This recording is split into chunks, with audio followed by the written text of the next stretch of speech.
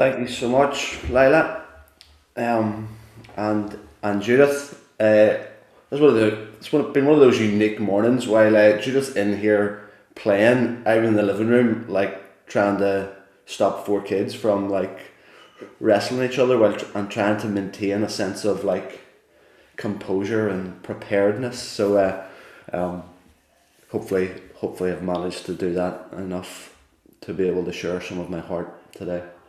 I love that language Lila uses in her prayer, labour of love, because for me that describes perfectly what I'm wanting to do in our Sundays when we gather to communicate something of the heart of God, and so all the things that I lack, what I do know is that it is with deep affection for you all that I'm approaching the Lord to say, God, what is it you want to say to us? So I love that language, Lila. Thank you for praying for me and leading our time off this morning. I for those that are part of our family WhatsApp group, you'll know the direction that I'd love to take us in this morning. Some reflections around 1 John. And I hope that it will follow a bit of a thread of what I shared 2 weeks ago, and even building off of some of the stuff that Puma shared with us last Sunday. And just to say, really grateful for Puma for what he brought to us last Sunday morning. I suppose if you have your Bible and you just want to keep it open, there will just be places that I'll be directing your attention to throughout the next 20-25 minutes or so. I suppose essentially what I'm wanting to communicate is found in three of the most beautiful words potentially in the Scripture, and those three words are found most explicitly here and a couple of times in 1 John chapter 4. Those three words are God is love. God is love. And it is it's those three words, and maybe you're a bit like me and it can so easily roll off the tongue. It can be something that we just have heard for years. It's something that we just so readily assume that we can miss the weight of it, the wonder of it, that God is love. He's not love plus anything else. He is love. Every other characteristic, every other attribute of God is an essence. It flows from this one characteristic, this main characteristic. This is who he is. God is love, not and anything else. And this was, again, over the last, I think we've touched on it on and off on our Sunday mornings. We've really tried to do it in our midweeks as we've looked at 1 Peter, delving back a couple of thousand years to see what these words, how they would have been heard many years ago. And so sadly, these three beautiful, world-changing statement we can just dismiss it as head knowledge that we've known for so long. This would have been revolutionary. This was actually outrageous in the first century.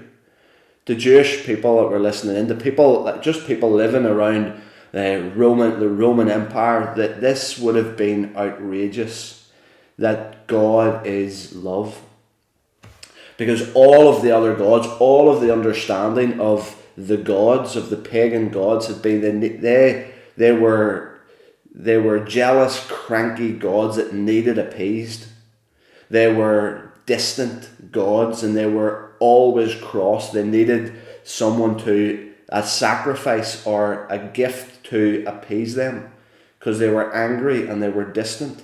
So this idea in the first century that this God, that Yahweh, that the great I am, that he was a God of love, was outrageous. And so by the time that we get to 1 John, again, if you've been following through the last couple of weeks as we've reflected on some of what's going on at the time that Peter wrote his letter. You'll know that this was a time in history that Peter and Paul had been executed. Peter and Paul had been executed under the orders of Nero, this brutal leader who, for fun it seems, was executing Christians in the most horrific ways. So Peter and Paul, executed under the orders of Nero and many others, hundreds of other followers of Jesus, lost their lives, executed brutally in the same sort of fashion. And you think to yourself, as you're aware of what's taken place in history, and you begin to see the theme that runs so clearly through John's letter here, that there does not seem to be much evidence of God is love. This God that the followers of the way, the followers of Jesus have given their lives to, there doesn't seem to be much evidence that God is love. But John, he opens up his letter by saying, this is what we've seen, this is what we've heard, this is what we've touched and experienced. And he's seen some awful stuff, he's heard some horrendous things, he's witnessed it, he's been around it. But he is insistent. He is insistent. He does not waver from God is love. And I would love it that we would catch that afresh this morning. It might be really difficult, especially if you've grown up in church your whole life. You've maybe heard that so often. But this is remarkable. This was so new. It is and it remains a uniquely Christian idea. And it will be the thing. I am convinced it's the only thing that will change the world. Prima talked a wee bit last week about the way that we're going to impact the world, the way that we're going to have any influence at all is by how radical we are.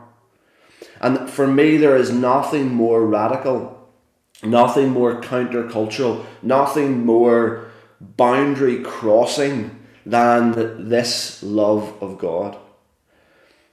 And so it's that I just want us to reflect on for a few moments today. Again, you might be familiar with some of the different words, the different Greek words that are used for love. And again, you could be familiar with this Greek word agape. This most commonly known as this idea of unconditional love. Another way of putting it is that it is the will to work for the good of someone else.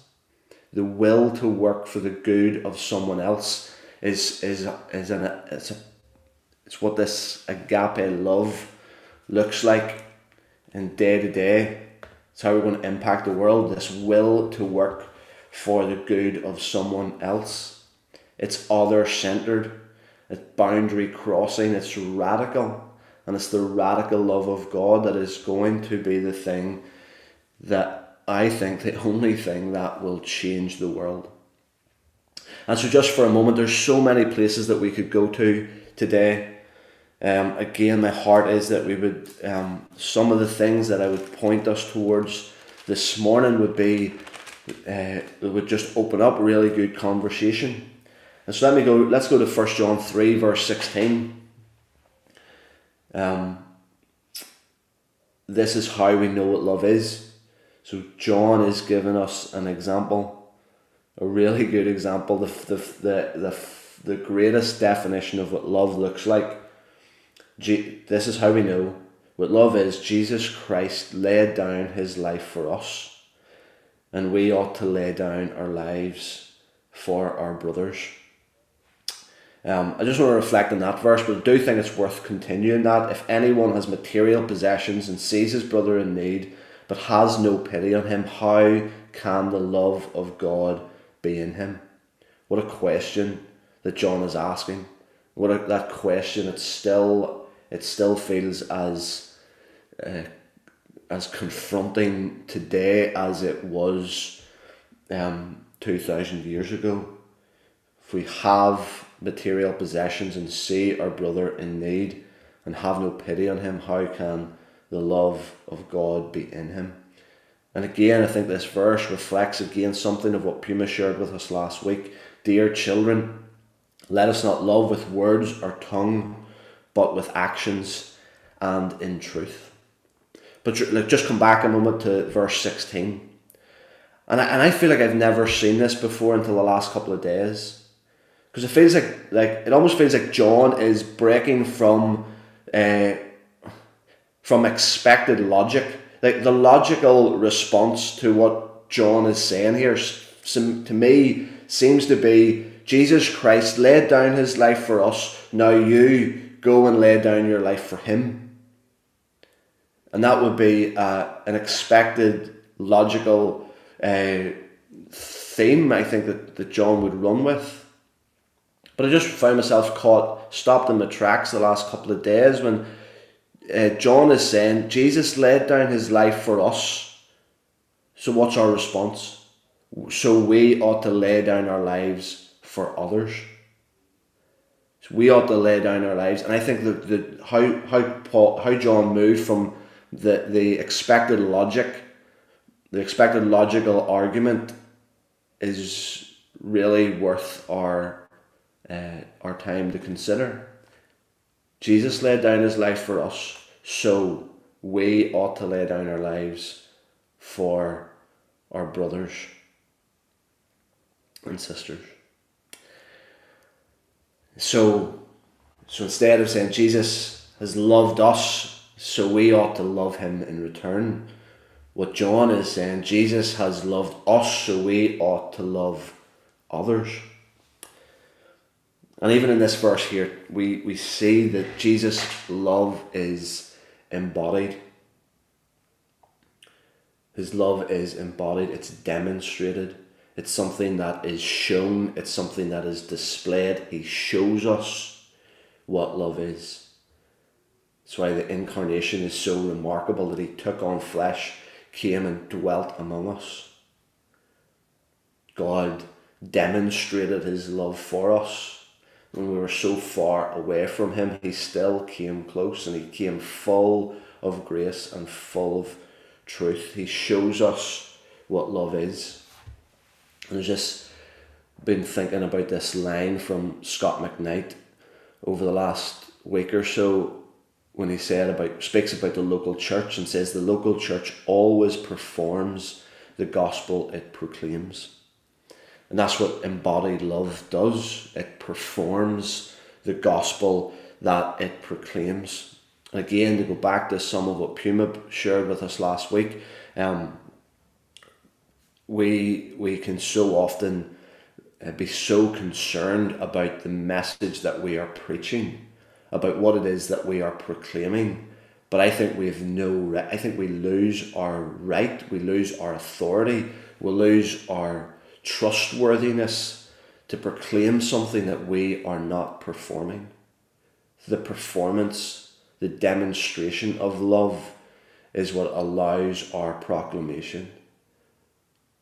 We perform the gospel that we proclaim. We embody his love. We show, in the same way that Jesus shows what love is, we do likewise. And again, it's a line, and I think I maybe lightened it by saying it was a wee bit cheesy, but actually it's really more powerful than I maybe give it credit for the last time I said it. And as Puma was sharing last Sunday, I couldn't help but think people, as Puma said, that the world doesn't need any more knowledge. And I think he's right. And the world doesn't need more knowledge. They don't care how much you know until they know how much you care. And I think as much as we have our polished gospel presentations, and as much as we think that is of vital importance, we'll not get an audience, we'll not get any traction in conversation if we're not demonstrating the love of Jesus.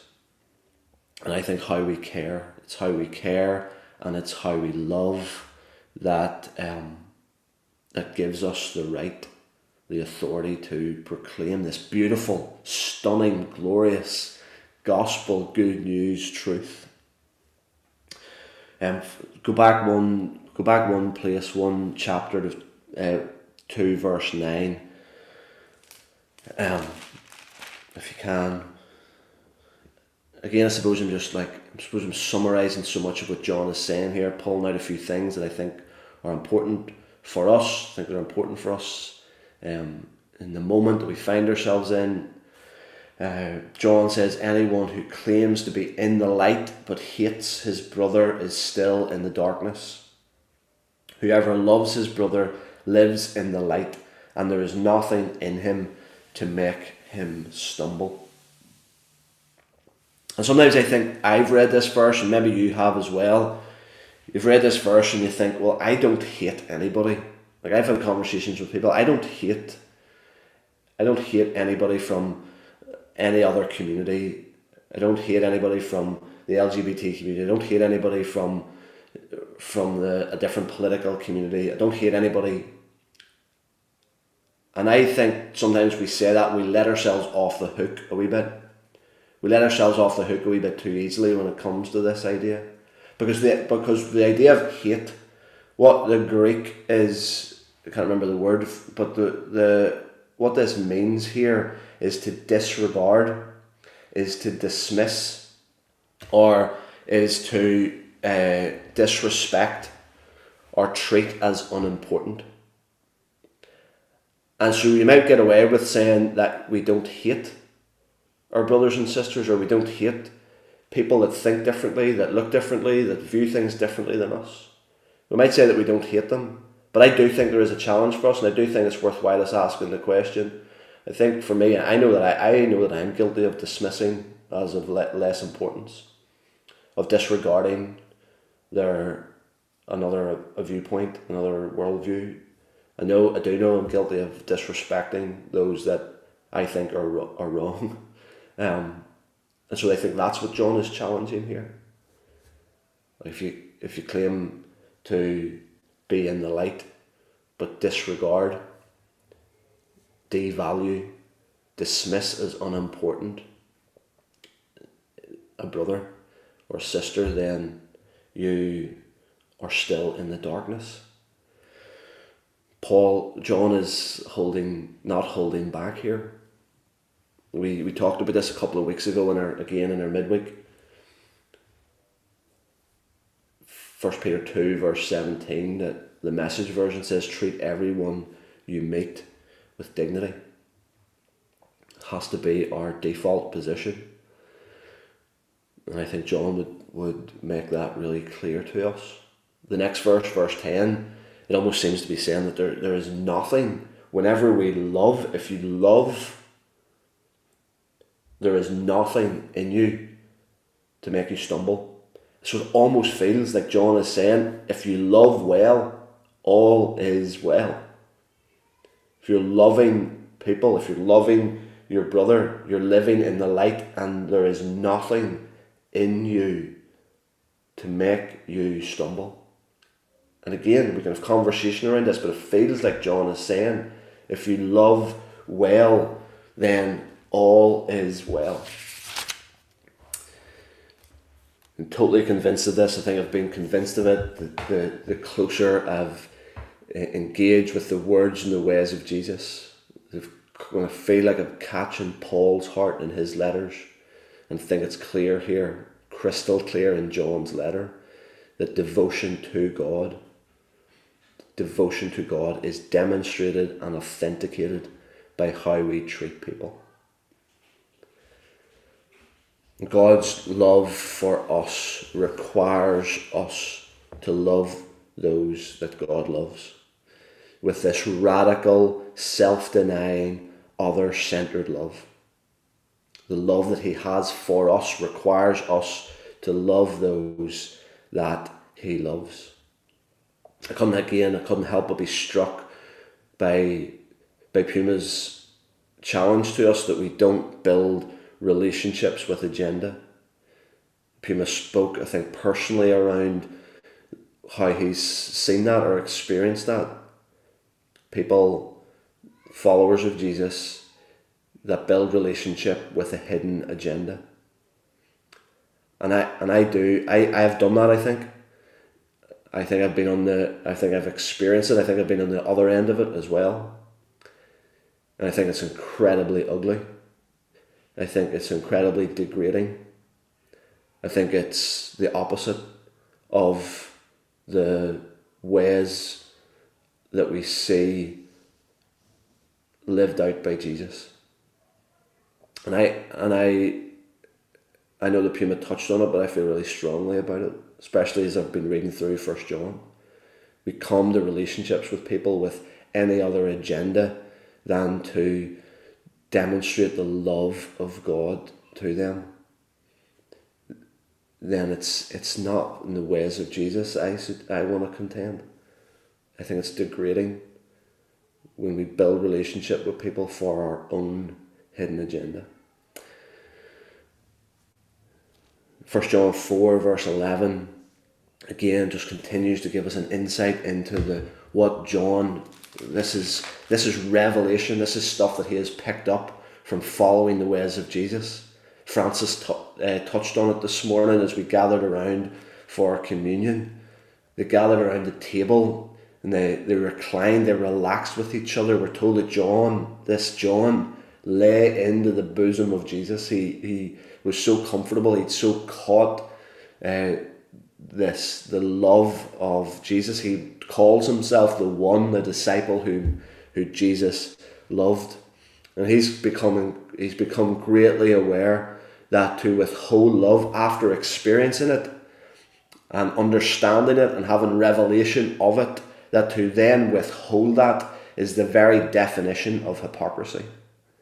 To have experienced the love of God, he says in verse 11 of chapter 4, dear friends, since God so loved us, we also ought to love one another.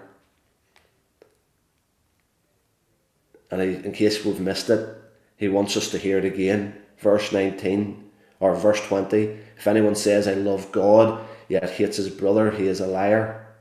For anyone who does not love his brother whom he has seen cannot love God who he has not seen. And so the challenge for us is, and I think all of the whatabouts, like when it comes to, well, what about this? What if they behave like this? What if they do this? I think all of those things come out as we build relationship. It can't be the entry point, and we so want to justify ourselves. I so want to justify myself at times. I so want to qualify things. I so want to ask the question, well, where's the line? What about? What if? I feel like there's times I want to justify my prejudices. I want to justify my biases. But John's really clear. If you don't love those that you can see, a brother or a sister whom you can see, you cannot. I feel like I've read that word for the first time this week and been so provoked by it. If you cannot love those that are right in front of you, you actually cannot. John is saying you cannot love God. That's such a confrontational statement, it feels. And so for John here, for Paul, for Jesus, loving people is loving God. And so refusing to actively, and again I think this is where we push into the conversation a wee bit further around the table or on the phone or on our WhatsApp video or whatever it is how we communicate with people, refusing to actively love a brother or sister is equal to refusing to love God. It's equal. To refuse to actively love a brother or sister is equal to refusing to love God. Let's chat about that. Again, with no sense of guilt, no sense of condemnation. This leads to condemnation. It's not of Jesus. But I do think it's worth us refining one another. Under this new covenant, we celebrated it once again. It should never get old, this new covenant. Blood poured out so that we could be reconciled to God under this new covenant, we do not love God and neighbours. We love God by loving our neighbours. We love God by loving our neighbours. And so let me finish with this.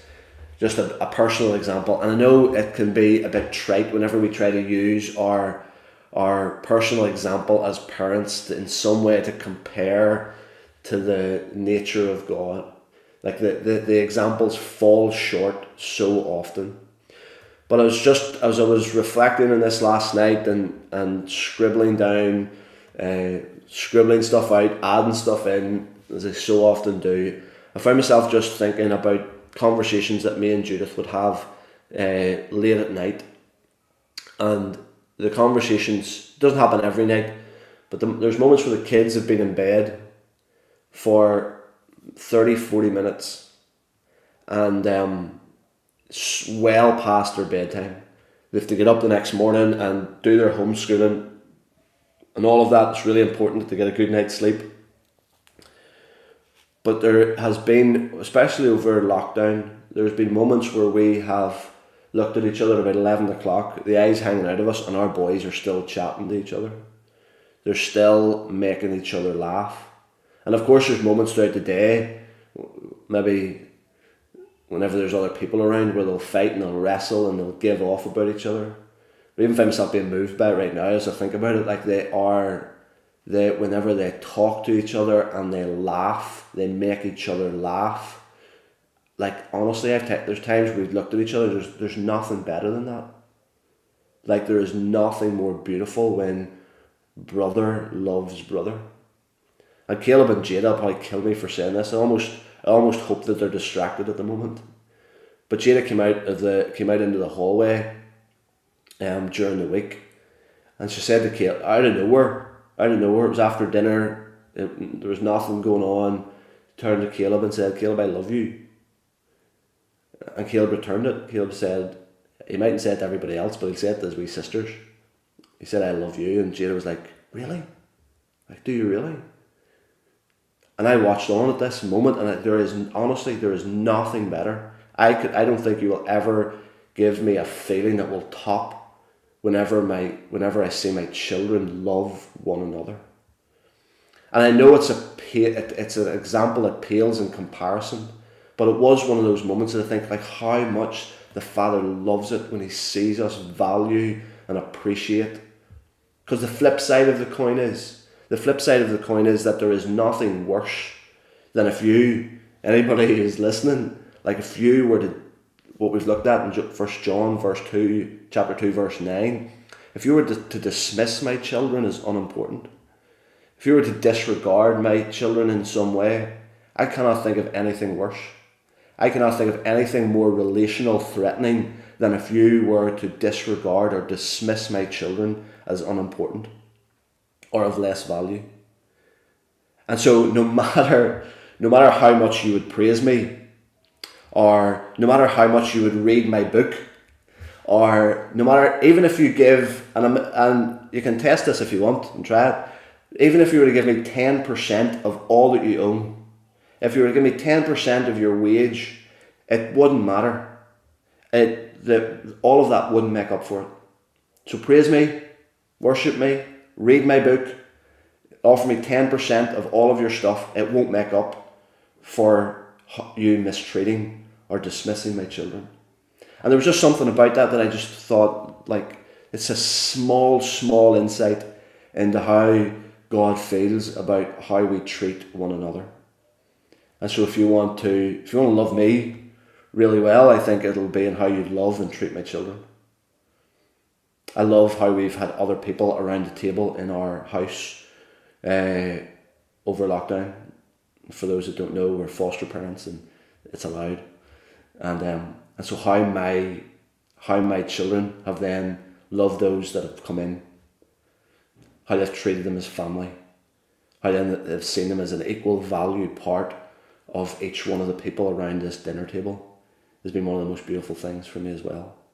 And so there's a small insight, I think, that if you want to love God, you don't love God and our neighbours, we love God by loving our neighbours. Devotion to him is demonstrated and authenticated by how we treat people. And as we demonstrate and show people how we care for them and how we value them, we have just the most natural way to begin to present and talk about Jesus as we show him, as we show his love. And I could keep going here, because there's just something about the beautiful, radical nature of the love of Jesus that once you begin to talk about it, it's something that you'd want to just keep talking about. And so my encouragement to us all this week is that we would go out in whatever way that we can, within safe distances, within all of that, that we would go out and radically, Judith has led us in the song this morning, we would recklessly love people this week. So that's my challenge to you. Simple challenge. Well, sounds simple. It's probably harder than it sounds at times. But let's go and do it, church. Let's go and do it, family. Let's go and radically, recklessly love people really well this week. Thanks again for the chance to share with you, and I hope it provokes conversation. If it does, let me know. That would be really good. As next week we've had 3 weeks, and so next week we'll pull all these threads together in conversation and make sure we're all at pace with what we feel God is challenging us with together as a church family. So have a great day. Thank you so much. Thanks again, Lila. Thank you, Neil.